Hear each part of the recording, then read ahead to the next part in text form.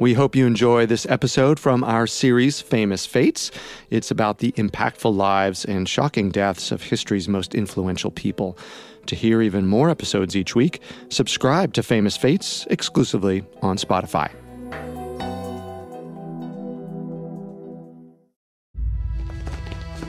Where are we going, Papa? I don't know, my son. Where are you taking us? To a safer location. To the basement. Anastasia, shh. Yes, Miss Romanov. There is unrest in the town, and you are not safe on the top floor. That is why you have been brought here. There are not even enough chairs here. Stand along that wall. All of you. Mother wishes to sit. Bring me those 2 chairs. Yes, sir. How long must we stay here? Please, it is the middle of the night. We are cold and confused. Why have you brought us down here? Tsar Nicholas, your royal and close relatives inside this country and abroad were trying to save you. But the Soviet of Workers' Deputies resolved to kill you. What? Papa! Nicholas! No! Please!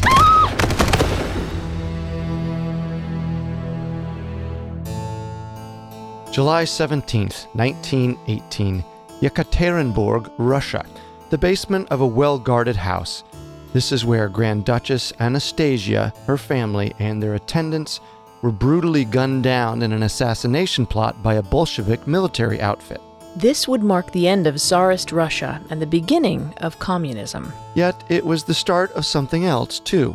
A legend that would sweep the country and eventually the world, remaining one of the most tantalizing mysteries ever recounted. It was a legend which claimed that the Tsar's youngest daughter, Anastasia, had escaped the execution and fled to safety. And that the 17-year-old Duchess was the sole survivor of the massacre. And the last remaining emblem of Tsarist Russia.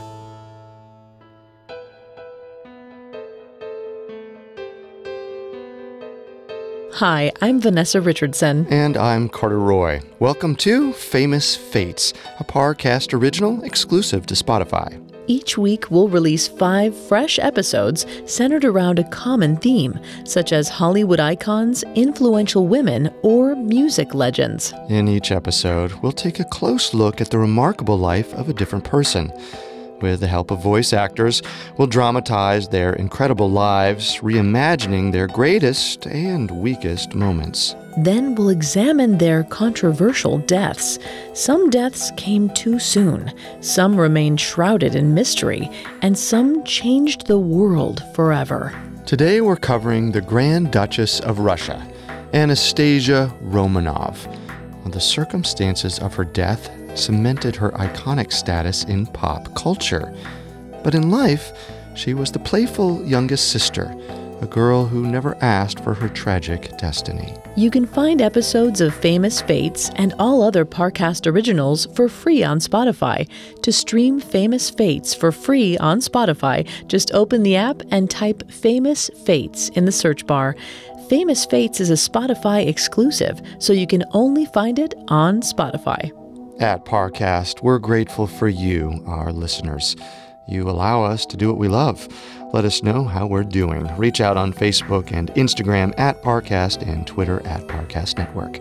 Now, back to the life of Anastasia Romanov.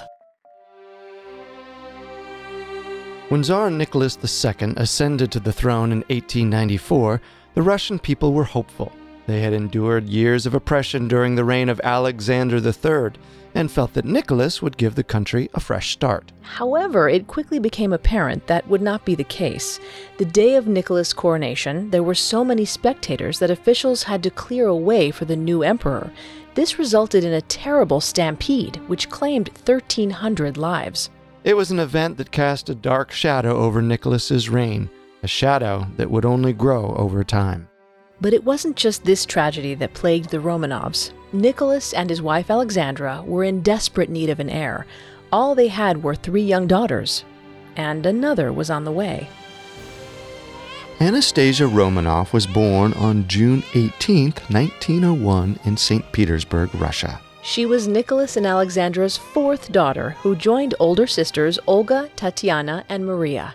Nicholas was conflicted about her birth. He had so desperately wanted a son, but but after some reflection, he eventually warmed to the idea and actually celebrated her birth by pardoning a group of student rioters who had been arrested. In honor of this act, he named her Anastasia, which means breaker of chains. But her close family called her Nastya for short. Despite their status as the royal patriarch and matriarch, Nicholas and Alexandra brought their children up more simply than you might imagine. Food served in the palace was good, but rarely did the royals splurge on decadent delicacies. On top of that, the four sisters didn't even have their own rooms. Anastasia shared a bedroom with her older sister Maria. The two of them were known as the little pair. Olga and Tatiana, who bunked together, were known as the big pair. The four girls were thick as thieves and often signed letters with the initials OTMA to represent all of them. While they may not have grown up in excess, the girls did have a strict schedule to adhere to. Breakfast was at 9 a.m., lunch at 1 p.m., tea 5 p.m., dinner at 8 p.m., and schooling in between. After dinner, the girls loved to play charades and do needlework while Nicholas read aloud to them. Nicholas must have been overwhelmed having 5 women in the house. That's a lot of estrogen. Yes, he was definitely outnumbered, but something was about to change that. In 1904, Alexandra gave birth to their 5th child and their first boy. They named him Alexei. The two were thrilled that they now had a son, and more importantly, an heir. Yes, Alexandra had been determined to bring a son into the world to continue the Romanov legacy. Anastasia was just as thrilled as her mother. Having been the youngest until Alexei, she was now able to take a little brother under her wing, and that she did. Anastasia hated school just as much as she loved mischief. She was known for playing pranks on the palace servants and tutors, and often she would enlist the help of little Alexei to carry out her schemes. One night, during a dinner party hosted by her parents at the palace, Anastasia convinced her brother Alexei to creep under the table with her. The two began pinching guests. Oh! What is that? My, what is down there? Ruff, ruff, what is happening? There are children under the table. Anastasia, Alexei, get out from under there. Okay, Papa. Young lady, I know you are under there, and you are not a dog. Come out before I call on someone to retrieve you. Hello, Papa. I was pretending to be Savitsky. Zwiebzik was her tiny Pomeranian that Anastasia absolutely adored. Yes, well, at this moment I prefer the fluffy ankle biter to you. It can at least be subdued with a scrap of pot roast. In addition to her pranks and mischief, Anastasia didn't put much stock in etiquette. She was known to love chocolate and eat it with abandon. Rarely did she take off her gloves when she indulged, so it was common to find traces of chocolate all over her fine white gloves and clothes, not to mention her face. In fact, Anastasia was a bit of a tomboy. She frequently climbed trees. Once she made it to the top, she often refused to come down. Anastasia's free spirit could not be contained within the confines of a palace. She craved the outdoors. She craved adventure. Oddly enough, though, her next adventure would not be found outside. Adventure was coming to her in the palace, in the form of a man. What is it, Nicholas? Where have you been? I was out for a walk. I began thinking about all that ails me. The welfare of our children was at the forefront of my mind. It was all consuming. I found myself staring at the ground. When I thought to look up, I saw a man. I could tell from his dress that he was a commoner, but I could also tell that he was special. He was a holy man. I did not ask him to come, and yet he knew that he should. I can't explain it, Alexandra, but I would like you to meet him. Meet him? He's here? The man that entered had long, disheveled black hair and a flowing beard. He looked more like a mythological sorcerer than a man of flesh and blood. He was known to some as the Mad Monk, and known to many as Grigory Rasputin. Your Imperial Highness, I humbly express my utmost admiration for you and your family. I know you have been experiencing a world of anguish and uncertainty. It is your youngest that gives you the most grief. Alexia, yes. He is very ill. We mustn't tell. You have my word. I know the world beyond these walls is full of judgment. I do not envy the weight you carry. Thank you. What can you do for him? I will not know until I meet with the child. Yes, of course. He is upstairs. Alexei suffered from a blood condition called hemophilia. It is a rare disorder in which blood doesn't clot correctly because it lacks the required proteins to do so. This causes sufferers to lose much more blood than the average person, even with a small cut or injury. It can be terribly debilitating. Alexandra had already sought help from several different medical experts, but none could do much for her son. None until Rasputin. Under his care, Alexei's condition improved, and so the Romanov family trusted him greatly. Seen as a profound healer, Rasputin was invited into their innermost circle. Eventually, Rasputin became more than a physical healer. He became a spiritual guide for the family. Alexandra encouraged all her children to meet with him to talk openly and honestly. Had he become the family therapist? Sounds like it. Of all the Romanov children, Anastasia formed the closest bond with Rasputin. She referred to him as her only true friend. When the family traveled, the children sent Rasputin correspondence, and one day he replied to them with a telegram. It was in the form of spiritual advice. Dear little children, thank you for remembering me, for your pure heart, and for your love for the people of God. Love the whole of God's nature, the whole of his creation, in particular this earth. The Mother of God was always occupied with flowers and needlework. But his relations with the royal family caused gossip and sordid speculation to spread like wildfire. Pornographic cartoons depicting Rasputin having inappropriate relations with the Romanov women circulated. This brought much shame to the family, so Nicholas asked Rasputin to leave for some time. In 1916, Rasputin was murdered by a group of Russian nobles who wanted to stop him from influencing the royal family. They feared he would lead to the destruction of their beloved country. You may remember from history class that Rasputin escaped death twice before he finally met his end. The group of conspirators first tried to poison Rasputin, but he survived. Then they shot him, but he woke up. He was then shot several more times, beaten, and thrown into the river. That apparently did the trick. When the Romanov children got wind of Rasputin's death, they were devastated. But poor Anastasia, only 15 at the time, was heartbroken. Nastia, why haven't you eaten? I have lost him. He's left us as quickly as he had come. The world is too cruel. I cannot stomach it. You must eat something. I'll eat when I see my Grigori again. It didn't help that the largest nations were immersed in a brutal war. World War I had been raging for 2 years, and the Romanovs were witnessing the tragic effects daily. They had opened the palace to wounded soldiers and turned many of the rooms into a hospital. The elder sisters, Olga and Tatiana, served as nurses. Are you thirsty, soldier? I am. I will fetch some water for you. But Anastasia and Maria, too young to work in the infirmary, served as patronesses. They donated their royal allowances to pay for medications and supplies, and more importantly, they lifted spirits. They read aloud to the bedridden men and played card games and chess with them. But as the war raged on around them, a bitter revolution was brewing inside their own country. The seeds for this were planted in 1905, when a protest had erupted outside the palace gates. Factory laborers were petitioning for better working conditions. Nicholas's troops fired on the demonstrators, killing and wounding hundreds. This event became known as Bloody Sunday, and it set the stage for further unrest. In the process, new political entities emerged, which included the Social Democrats Party.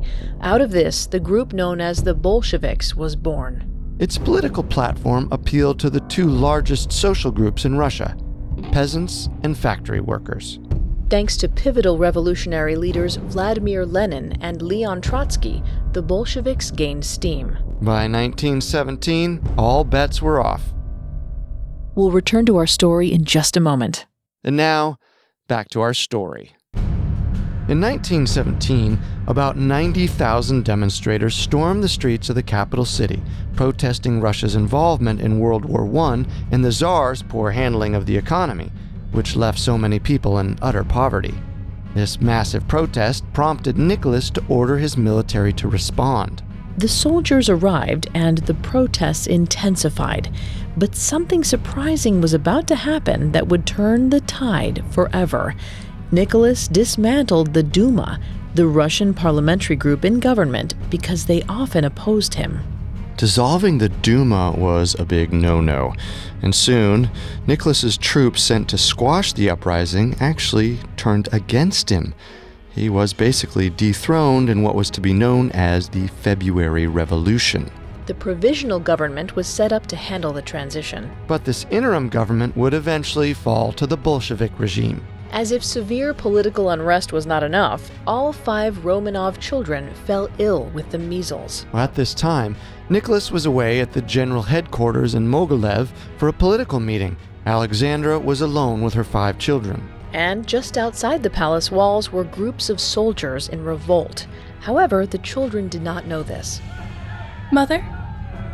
What is all that noise? Yes, Mother, why are there soldiers outside? That's nothing to be alarmed about. Your father has ordered his troops to perform military exercises. How are we to sleep? With your eyes closed, of course. She was trying to conceal the truth from her children as long as possible. But on March 15, 1917, Alexandra learned that Nicholas had abdicated the throne, and soon she would have to explain it all. The next day, the provisional government took the Romanovs into custody. They were put under house arrest. However, they were still allowed to continue their schooling and take walks along the grounds. But when they did, people would gather at the gate and shout insults at them. But not everyone hated the Romanovs. They still had supporters in Russia and abroad. Months later, the provisional government decided that the family should be taken to Tobolsk, a small Siberian city. They departed by train with their closest attendants and servants by their side. But when the Bolsheviks seized control of Russia in April, Nicholas and Alexandra were called to Moscow. The Tsar was to go on trial. But due to complications, he and Alexandra were instead moved to a house in Yekaterinburg. Alexandra sent word to her daughters, who were still in Tobolsk, but fearing that any correspondence would be confiscated and read by the Bolshevik guards, she wrote the most important part of the letter in code. Hide the family medicine. Medicine had been a predetermined code word for the family jewels. When they had a moment away from the guards, the 4 Romanov sisters gathered the jewels and sewed them into their dresses, concealing them from their Bolshevik captors. Hurry! They mustn't know what we are doing. What we are doing? We're only sewing. Yes, that's right. We will pretend we are fixing the holes in some old dresses. They will never know. Mother can sleep soundly. I miss her. And Father, too. I miss their embrace. I miss their scoldings. You do not. Today I do. We will see them soon, Nastya. Not soon enough. Come on, keep sewing. In May of 1917, the Romanov sisters and Alexei joined their parents in Yekaterinburg. This place, however, was much less bearable than the last. And it would be their final stop. Being confined to a house with closed windows and no access to the outside was hardest on Anastasia. The captivity took its toll on her. What is it now, Nastya? This place. Or should I say a prison? Darling, why don't you read us something? I don't feel like reading. Perhaps a play then. You always know how to make us laugh. I don't want to do a play. What do you want? I want to get out of this place. My darling, that is not an option right now. Well, at least some air then. Nastya, don't! Step away from the window! My God! My child! Stay where you are. Nastya, are you all right? Mother. I was not intending to kill. The windows are to remain closed. Come here, Nastya. There is a draft where I am sitting. You can pretend it is a breeze. Oh, Mother. It was around this time that a rumor began spreading throughout Russia. There was a supposed plot in the works, a mission to rescue the Romanovs from their captors. The very mention of this deeply alarmed the Bolsheviks, who felt a sudden urgency to prevent this from happening. And so they decided to take action and go on the offensive. On July 17, 1918, the guards woke the Romanovs and their attendants in the middle of the night. They were told not to take anything with them, but the girls gathered items such as pillows, and Anastasia carried her dog, Jimmy. The guards took them to the basement of the house. How long must we stay here? Please, it's the middle of the night. We are cold and confused. Why have you brought us down here? Tsar Nicholas, your royal and close relatives inside this country and abroad were trying to save you. But the Soviet of Workers' Deputies resolved to kill you. What? Nicholas! No, please! Those two are still alive. Please. Don't. It is believed that Anastasia and one of her sisters had not been killed by the bullets, so the men turned to their bayonets. Anastasia was only 17 at the time of her death. How are we to dispose of them? There are so many. Yes.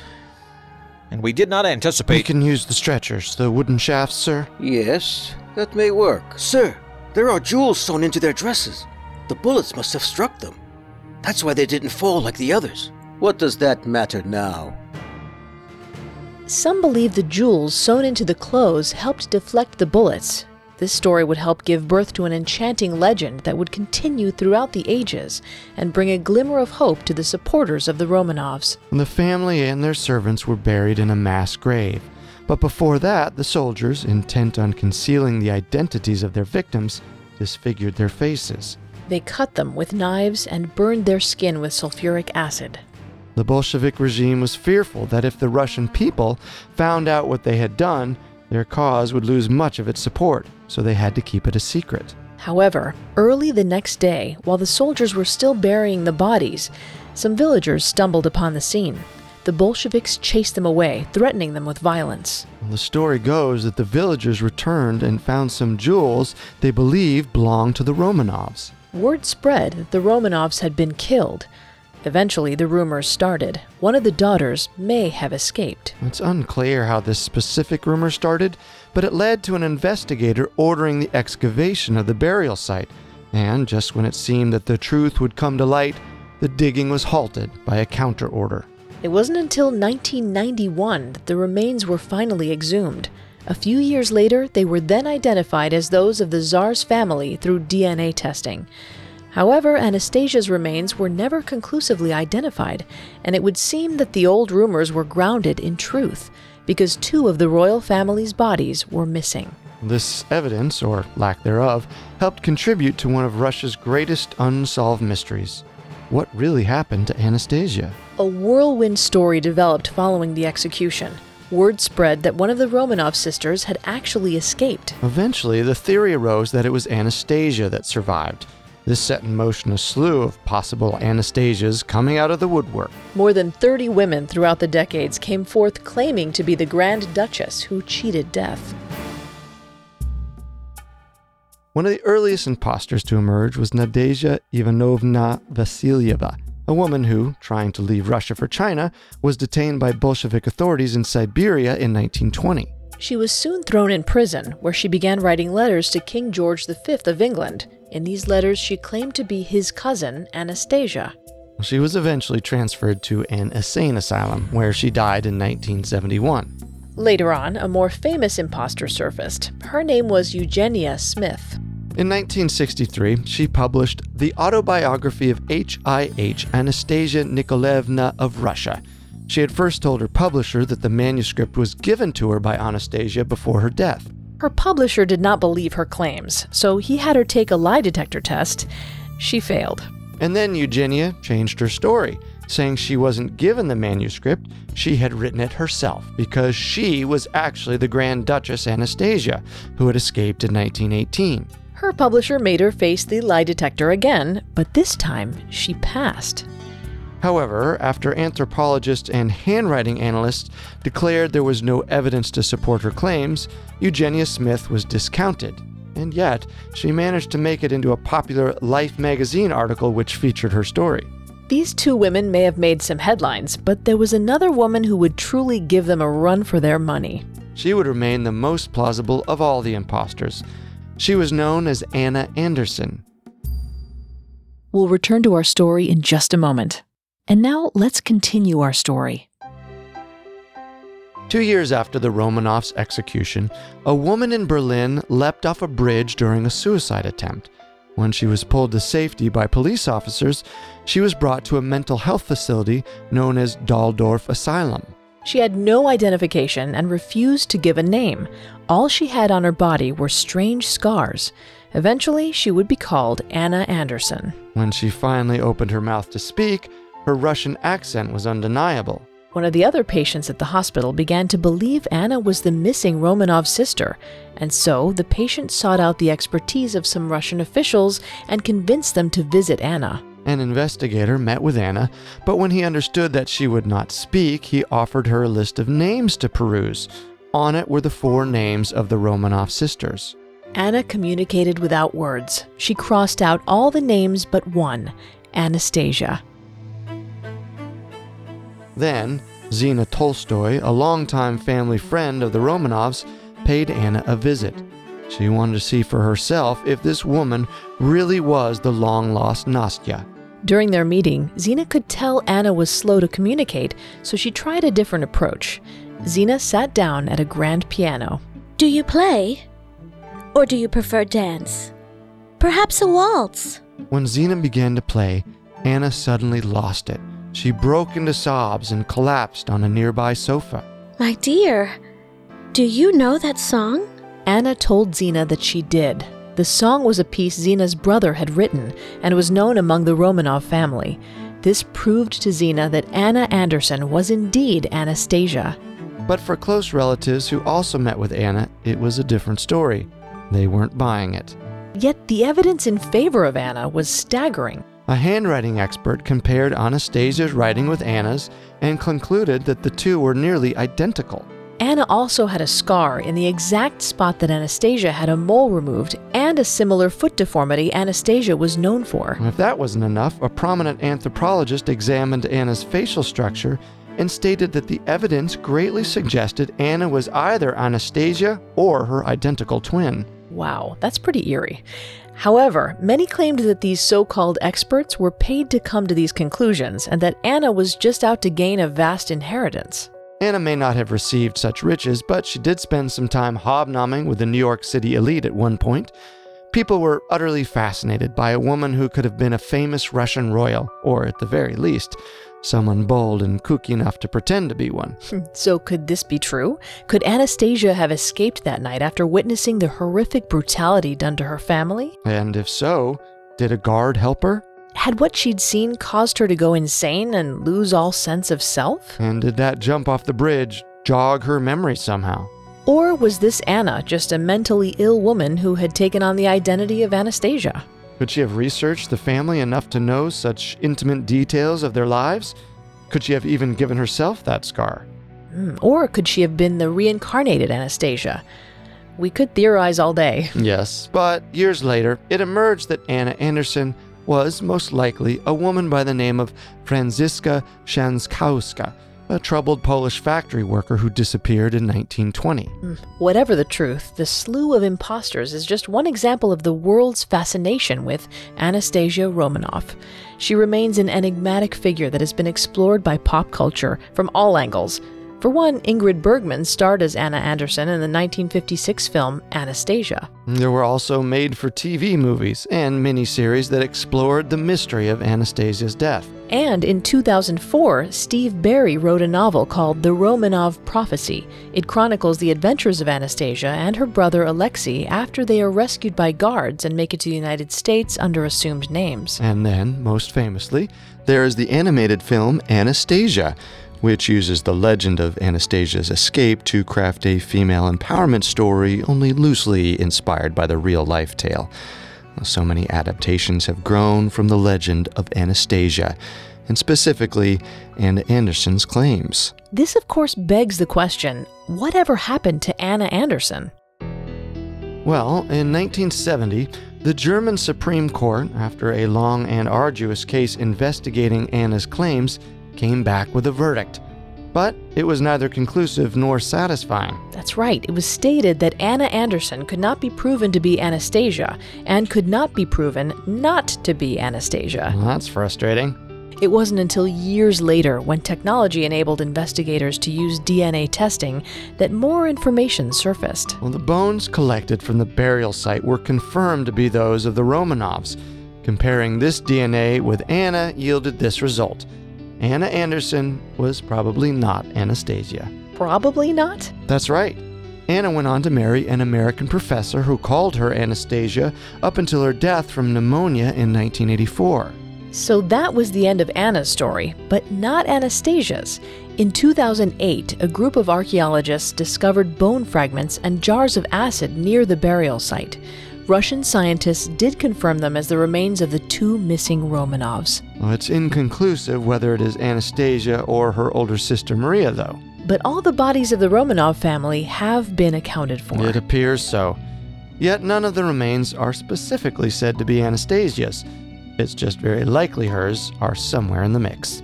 So we have answers, and yet not the specificity we would want to put this to rest. Well, apparently there is enough evidence to put it to rest, but maybe we don't really want to. Yes, we can see why this legend has survived the test of time.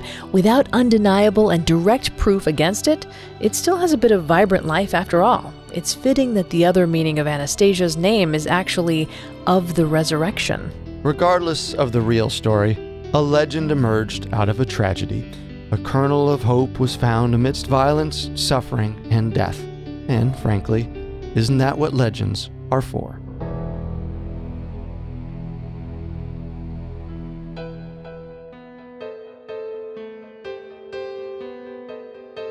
Thanks for listening. You can find more episodes of Famous Fates and all other Parcast originals for free on Spotify.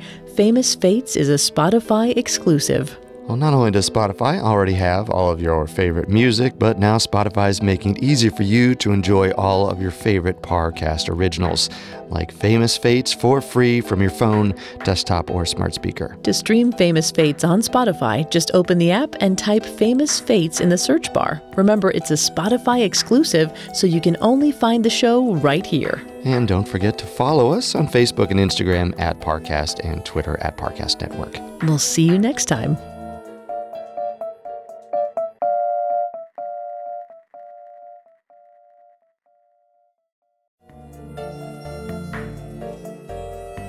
If you want to hear more episodes like this, subscribe to Famous Fates, available exclusively on Spotify.